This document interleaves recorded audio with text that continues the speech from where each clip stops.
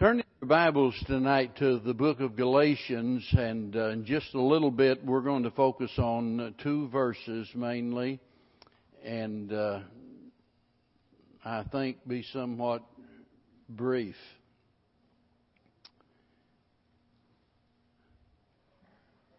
I don't know, I feel certain that all of us have noticed that we tend to worry a lot about why bad things happen to good people.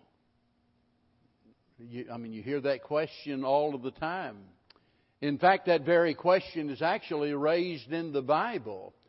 You know, why would God let this happen to me? Why would God let this happen? Why would God let this happen now, and especially to me? And so we all realize that can be a mystery, because whether we're thinking of ourselves or whether we're thinking of someone else that we hold in high esteem, someone that we classify as a very, very good person who loves the Lord, and some bad things will happen, and so consequently we want to know why. There's just something in our makeup that prompts questions like that. I want to suggest tonight that maybe we ought to give more thought as to why bad things happen to bad people. Why bad things happen to bad people. Especially since, like it or not, we're all bad. None of us are deserving. And if we could see ourselves through God's eyes. Now, I realize that God loves us. I realize that those that have received Jesus Christ as Savior, that we are justified in His sight. None of those sins are held against us. All of those sins are be forgotten, remembered no more. But by the same token, God knows what we are in and of ourselves. And in and of ourselves, it's never a pretty picture, because the standard is Christ, and we never even get close to measuring up. So, don't ever wonder why bad things happen. They do, because we're not deserving. Now, not only should we think about why bad things happen to bad people, we need to think about what bad things happen to bad people. And that's what we're talking about tonight. The title of the message is The Bad Things About Bad Things. The bad things about bad things. In other words, I want you to think for a few minutes about the danger of sin. The bad thing about bad things. And notice I said bad things in the plural, because there's more than one bad thing. You know, I've got some dear preacher friends. To hear them preach, you would think there's only one or two or three sins in all of the world, because those are the only ones they ever mention. They never get on anything else. It's all, you know, there's certain friends I've had, and many years ago in Kentucky and Tennessee, we had a monthly preachers' fellowship meeting. Each month, a different church would host that meeting. And I already knew before I got there, if so-and-so preaches, I knew what the subject was going to be, because it was the same thing every time. And we get hung up sometimes on, you know, one particular thing. And in reality, there are a lot of bad things. And there's more than one bad thing that can happen when we do bad things. In other words, when we sin, there are going to be certain repercussions, and they're going to be greatly varied and affect us in a lot of different ways. So the point is, our choices have consequences. And that's a lesson that every person needs to learn as early as possible in their life. Young people need to learn that as early as possible, and they need to understand what the Bible says about the law of sowing and reaping. Verse number 7, Galatians 6, verse 7. We want to read verse 7 and verse 8, and this is our text. The bad things about bad things. Be not deceived, God is not mocked, for whatsoever a man soweth, that shall he also reap. For he that soweth to his flesh shall of the flesh reap corruption. But he that soweth to the Spirit shall of the Spirit reap life everlasting.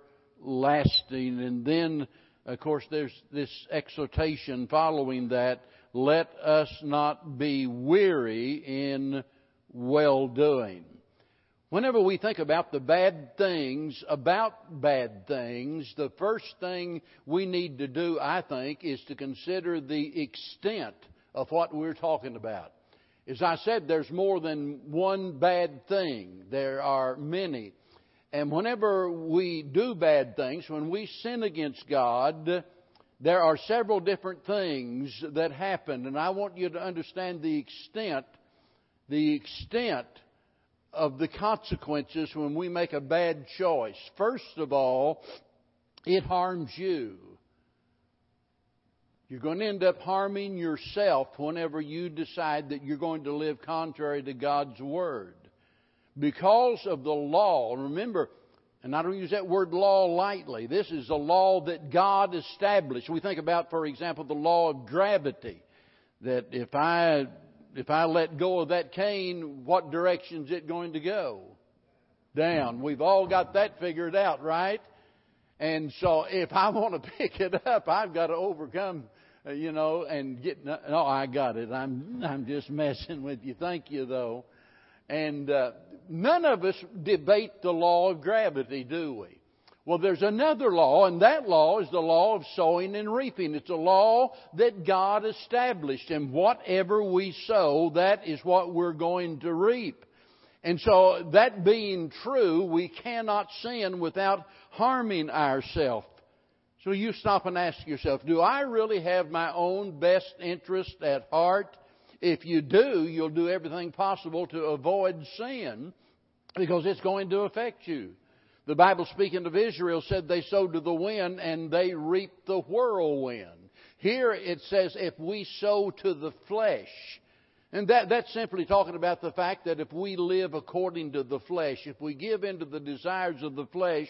And by the way, all of this ties together with the latter part of chapter number 5, where he talks about the deeds of the flesh and how awful and terrible these particular sins are, and he names them.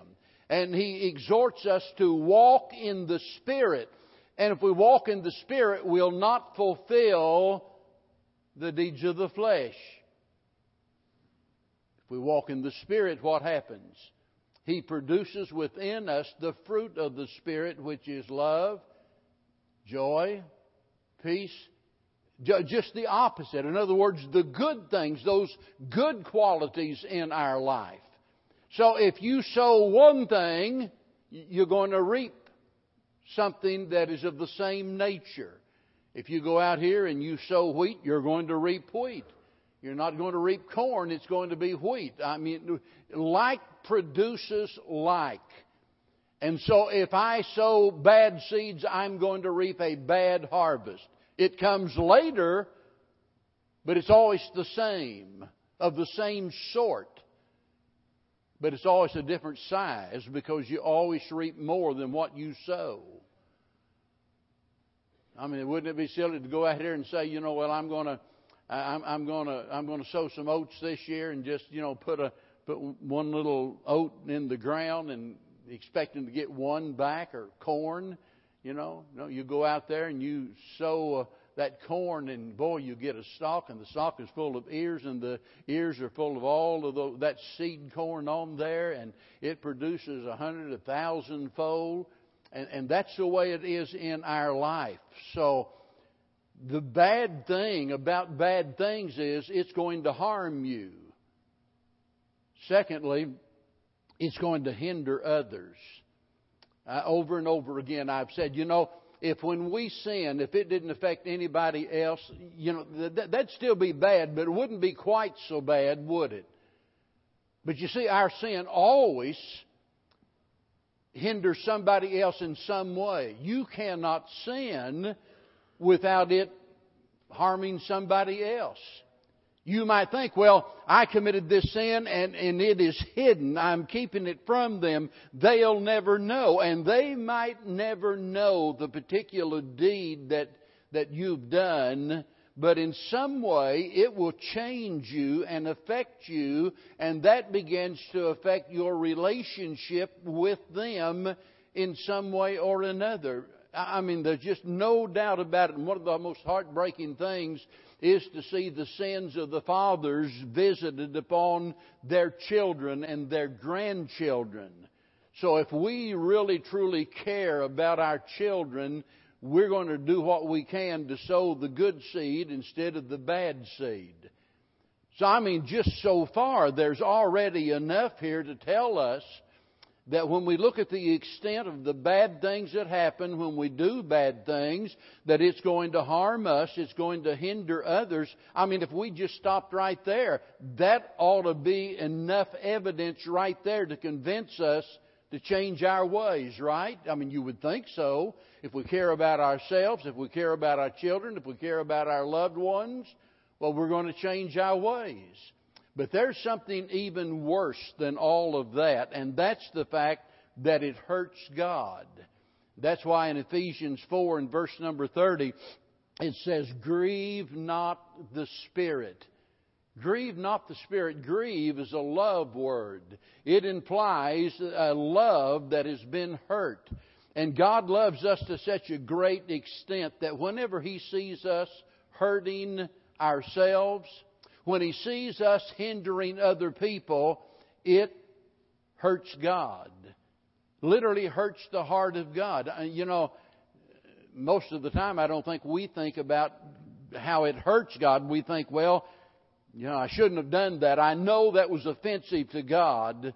He certainly didn't like that. But it's not just a matter of Him not liking it. It's a matter of it actually hurting Him.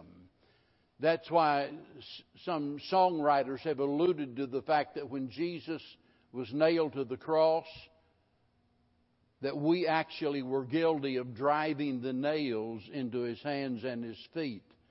You know, that's what they're getting at, that we were responsible.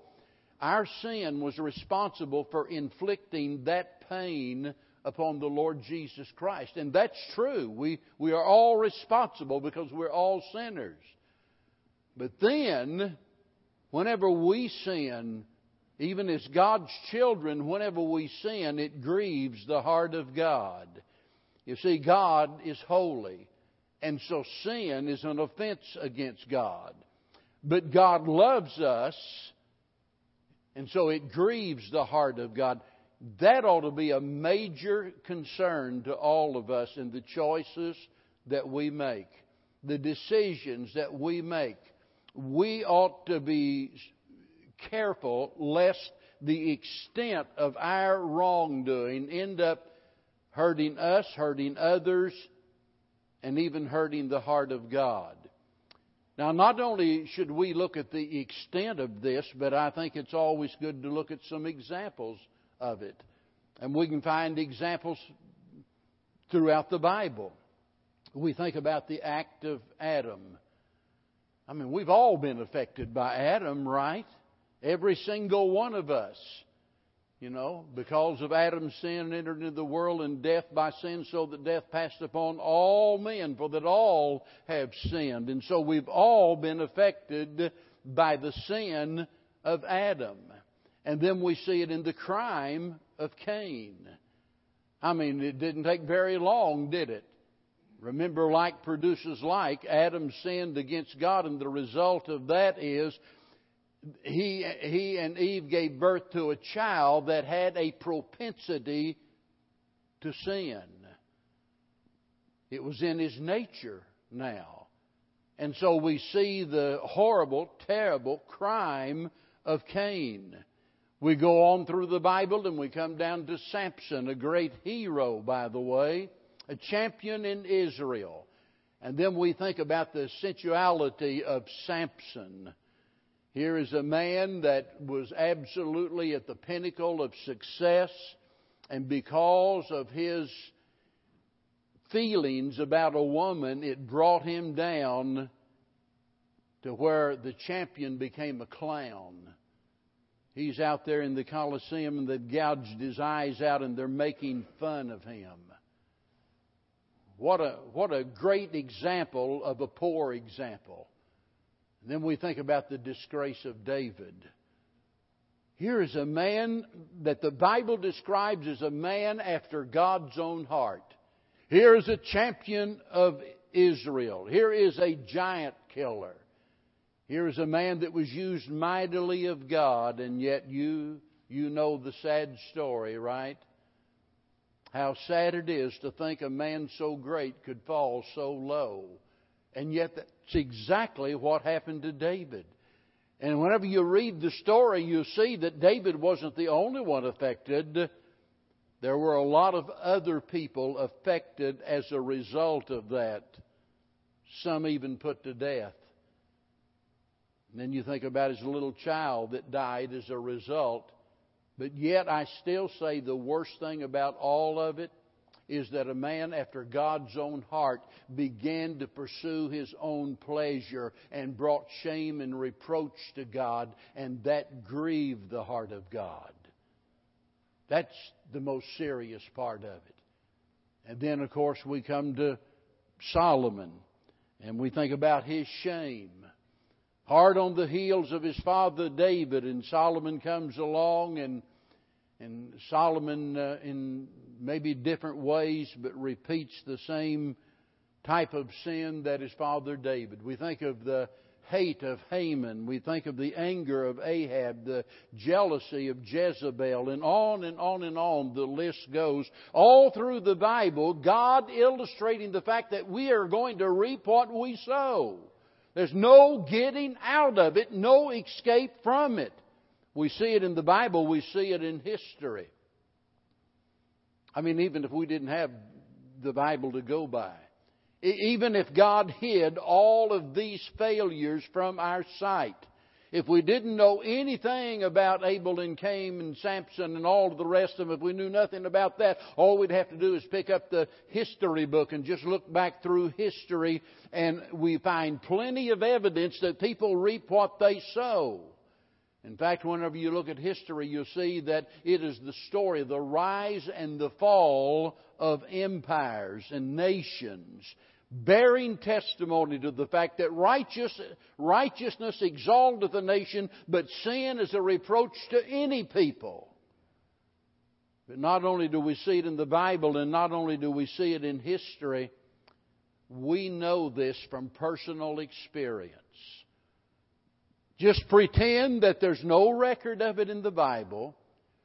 Pretend that there's no record of it in history, but just during your lifetime, either you or someone you know and someone you love has been guilty of sowing the seeds of wickedness. They have made choices that obviously are contrary to the Word of God. And you watch what happens to them. It's a sad picture, and every one of us can think of someone, and there are no doubt some of you right here tonight that can look back on your past record, and if called upon, you could stand to your feet and say, I made one of the biggest mistakes of my life years ago when I did this or I did that, and it cost me dearly. We can all think of instances like that. My point is, how much evidence does it take to convince us that it's better to sow the good seed than it is to sow the bad seed? Whenever you look at the Bible and you look at history and you look at your record and the record of other people and what have you, I mean, how much evidence do we need? If that isn't enough, what would ever convince us? What hope is there if that's not enough to convince us? I don't know of anything to help a person if that doesn't convince us to change our ways. We ought to learn by the mistakes of others. We ought to learn from the mistakes that we've made ourselves. So whenever we talk about the bad things, we need to understand the extent of what we're talking about. That is, who all might be affected: us, others, and God. We need to consider the examples of it. But then all of that should call for an examination. I mean, if we just look at all of this in theory and say, yeah, I know what I've memorized that verse. I know exactly what the Bible says about the law of sowing and reaping. I'm very well aware of those facts. And we look at all of the examples and, we're convinced we shouldn't do that. But we never examine ourselves. And since we're living in a day where people call evil good and good evil, some way or another, we need to, first of all, define what is bad and what is good. And the only way to do that is to turn to the Bible, because the Bible alone defines what sin is. What is sin? It's the transgression of God's law. It's us violating God's standard.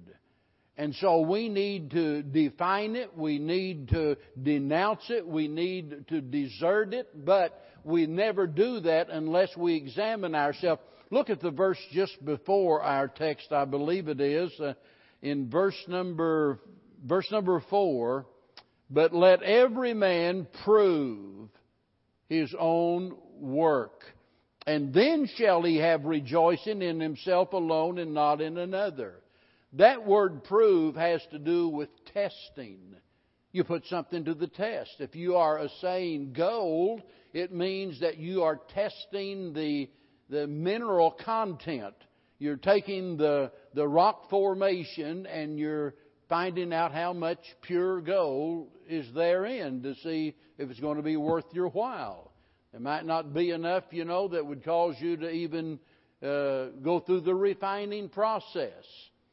And so whenever we think about the need for us to make wise decisions and to sow the good seed instead of the bad seed, we need to examine ourselves and prove our own selves. And most of the time we don't like to do that, do we? Well, we'd rather pick on somebody else. We'd rather look at them and say, boy, I tell you, so-and-so just made the most stupid decision I've ever seen anybody make. And so we tend to judge others rather than sitting in judgment of ourselves. And so when you think about the law of sowing and reaping and all of the bad things that can happen as a result of it, we need to stop and examine ourselves to see what kind of seed we're sowing. Because look, you can't sow one kind of seed and reap another kind. Your choice is going to have consequences. Well, I don't think anybody would debate the fact that we all at some point in time make some bad choices. I'm talking about even as Christian people. We've made some bad decisions at different times in our Christian life. We might have meant well, but we made a bad decision. Brother Kenneth and I were talking before the service about, some different things, and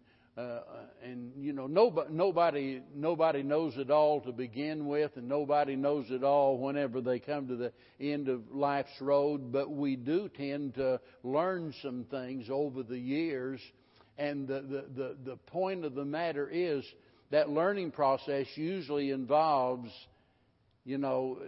making some mistakes. We want to do what's right. And I can remember as a young preacher, being right was all that really mattered.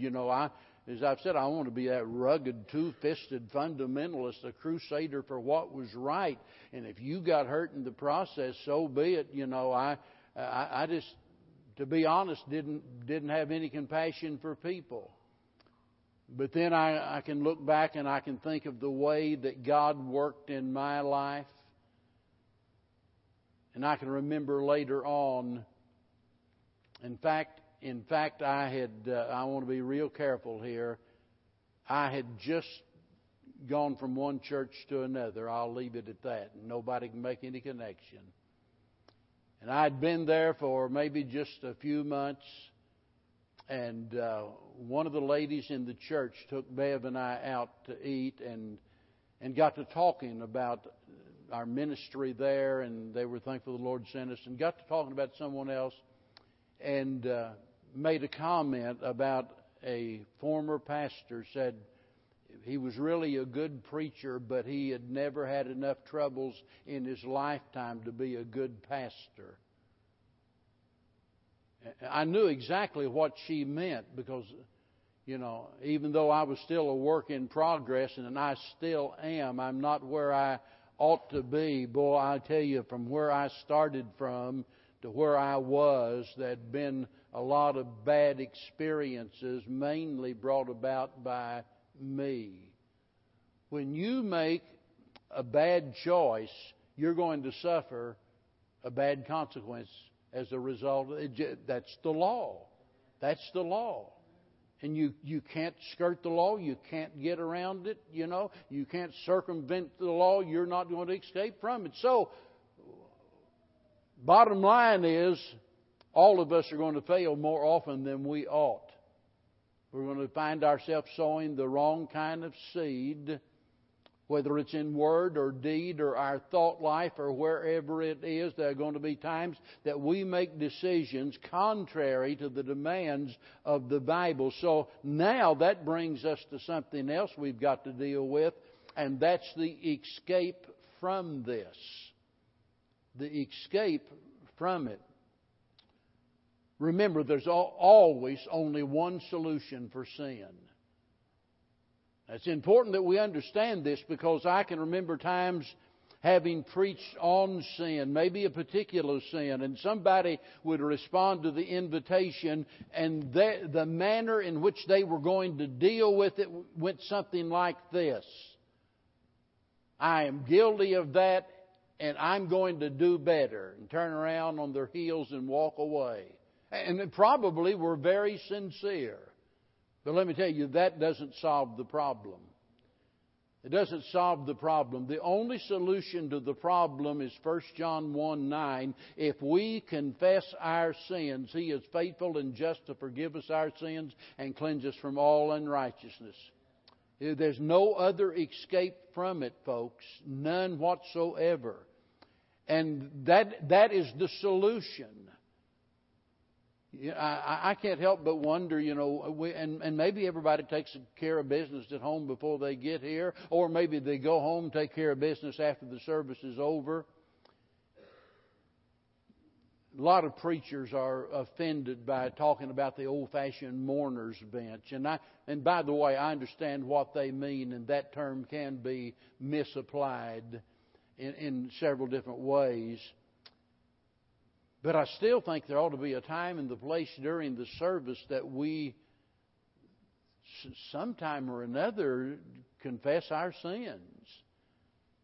And I've got to tell you, I think you'll admit, we don't see much of that, do we? The Bible even talks about not only confessing our sins, to God, but it even talks about confessing one to another. We don't see a lot about that. You know why? Because we're not dealing with those issues in our life as we ought to. We might know they exist. We know we've made a bad decision. We've sowed the wrong kind of seed, but we're not going to deal with it. Well, whenever we think about the escape, let me remind you that although we can confess our sin and receive forgiveness, that does not mean we can escape the consequences. Now, sometimes we can to some extent. But most of the time, whenever I sin against God, there are going to be some consequences, and God's going to forgive me of my sin when I confess it. He's going to cleanse me of that sin, but there's still going to be some consequences to that sin. And boy, listen, that can be hard to live with. And sometimes we have to live with those consequences the rest of our lives. You see, if sin just affected you for 24 hours, that wouldn't be, well, it'd be bad because it hurts God, but it wouldn't be quite so bad as the fact that it might end up hurting you for the rest of your life. And it happens time and time again. I jotted down in the flyleaf of my Bible, actually in the margin, right here by these verses, these words, a little poem that somebody penned many years ago. How often sin had blasted the life that once was pure. For once the seed was planted, the harvest day was sure. There's no such thing as planting the seed and escaping the harvest. Now let me sum all of this up and ask a question. You know, we've all heard the old saying, prevention is better than cure, and I think we'd all agree with that. Not sinning is a whole lot better than sinning and then seeking forgiveness. How many of you would invest every penny you've got with a financial investor planner that has never made a dime for any of his clients?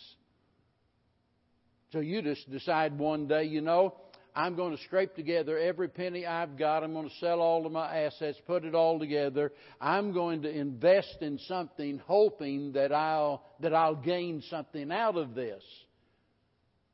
And so you look up a financial planner somewhere and you begin to inquire and you even interview his clients as to how much he's helped them. And everyone testified, I lost every penny I had.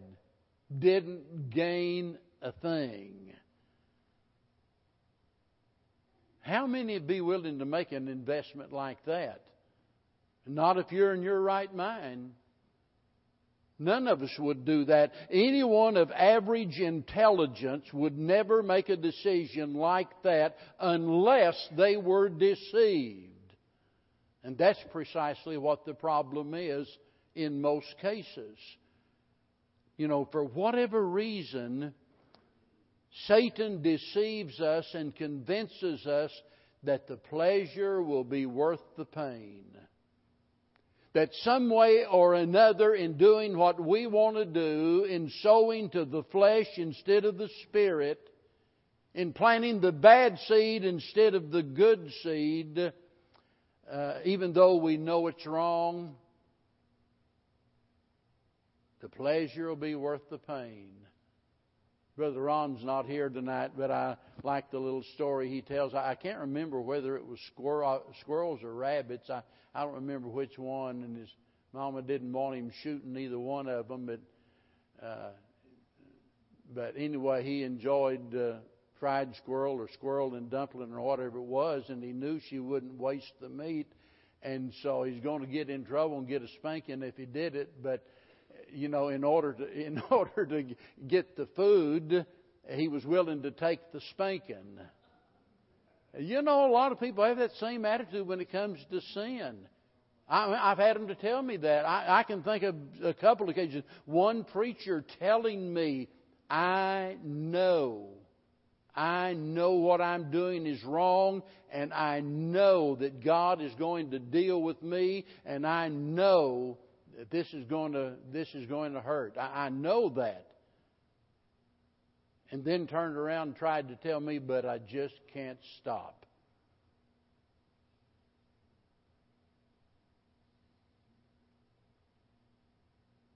Let me tell you, the pleasure might outweigh the pain when Mama says, I'm going to spank you, but it never does when God says, I'm going to deal with you. And the only way, folks, that we can truly do what is best for ourselves is whenever we please God instead of self. Until His will becomes what we want more than anything else, we're always going to be prone to making poor choices. I'll bet you can think of somebody that you know, and you keep saying to yourself, and you might have even remarked to somebody else, are they never going to learn a lesson? I mean, they just made a horrible decision. They got hurt in the process, and lo and behold, they're doing it again. Will they never learn? And it seems like they never will. And the reason they don't is because what they want is more important to them than what God wants. When our greatest pleasure becomes giving God pleasure, we'll always do what is in the best interests of ourselves. You know, when we look at the root of our problems, let me say this and I'm through. We look at the root of our problem, and I think it can be summed up in a statement like this. The root of the problem is being overly concerned about ourselves. You know, we might call it selfishness, covetousness, whatever you want to call it. But it's self-interest. That always gets us in trouble. But you know, there is a sense in which I think that it'd be safe in saying that concern for oneself can also be the incentive that we need to pursue the right course of action. Because we're saying, look, I don't want to just do what is right. I want to do what's in the best interest of myself. I want to do what's in the best interest of my family. And because of that, I can't do just whatever I want to do. Be not deceived. God's not mocked. It's hard for me to go on from that statement, especially in light of the fact that of what I've been reading in the headlines and about the stupidity of our leaders thinking the solution to our problem is to do away with guns. And then a Christian talks about prayer for those poor people, the victims, and some idiot at, well, one of the big newspapers says, what was it? God's prayer's not working. God's not doing anything. Let me tell you, God's not mocked. You go to mocking God like that, you're in dangerous territory. But there's more than one way to mock God. You know, we can be so stupid and so bold as to put it in words like that person did. Or we can mock God by saying, yeah, I know what the Bible says. We reap what we sow. I know what the Bible says, that God hates sin. I know what the Bible says, that He scourgeth every son, that He chastens all of it. I know what the Bible says, but I'm going to do it anyway. You are mocking God when you do that. And there's a payday someday. A payday someday. And it's going to hurt. Not just you. It'll hurt your loved ones.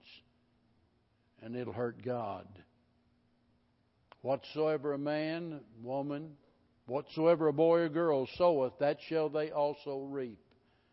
And I hope tonight that this will be a challenge to you as you go out and live your life, to sow the good seed. You remember how verse 10 started? I believe it was verse 10. As we have opportunity, therefore, let us do what? Do good. I mean, He tells us, sow the good seed. And if we do, we'll reap a good harvest. Let's stand together. Father, how we thank You for the instructions and the warnings that You give us throughout Your Word and the many examples. And Heavenly Father, all of us, no doubt, if we're honest, we'd have to confess that we've made more than our share of mistakes and foolish decisions. We've done harm to ourselves, and we've hurt people that love us. Most of all, we've even grieved Your heart as a result of our attitude. And Lord, tonight, I pray that we might resolve by Your grace, with Your help, that we'll sow good seed that'll bring a harvest that will enable us to do good unto all men, and especially those of the household of faith. Because we realize that we can never really be a blessing to anybody else unless, first of all, we've sowed the good seed and reaped the good harvest. And then we have the potential to become a blessing to others and to please you. So bless us tonight. Dismiss us with your blessings and protect us by your power. Be it those that can't be here tonight. May you touch their bodies and heal them and strengthen them. In Jesus' dear name we pray. Amen. Let's stand while we sing together. It's 428.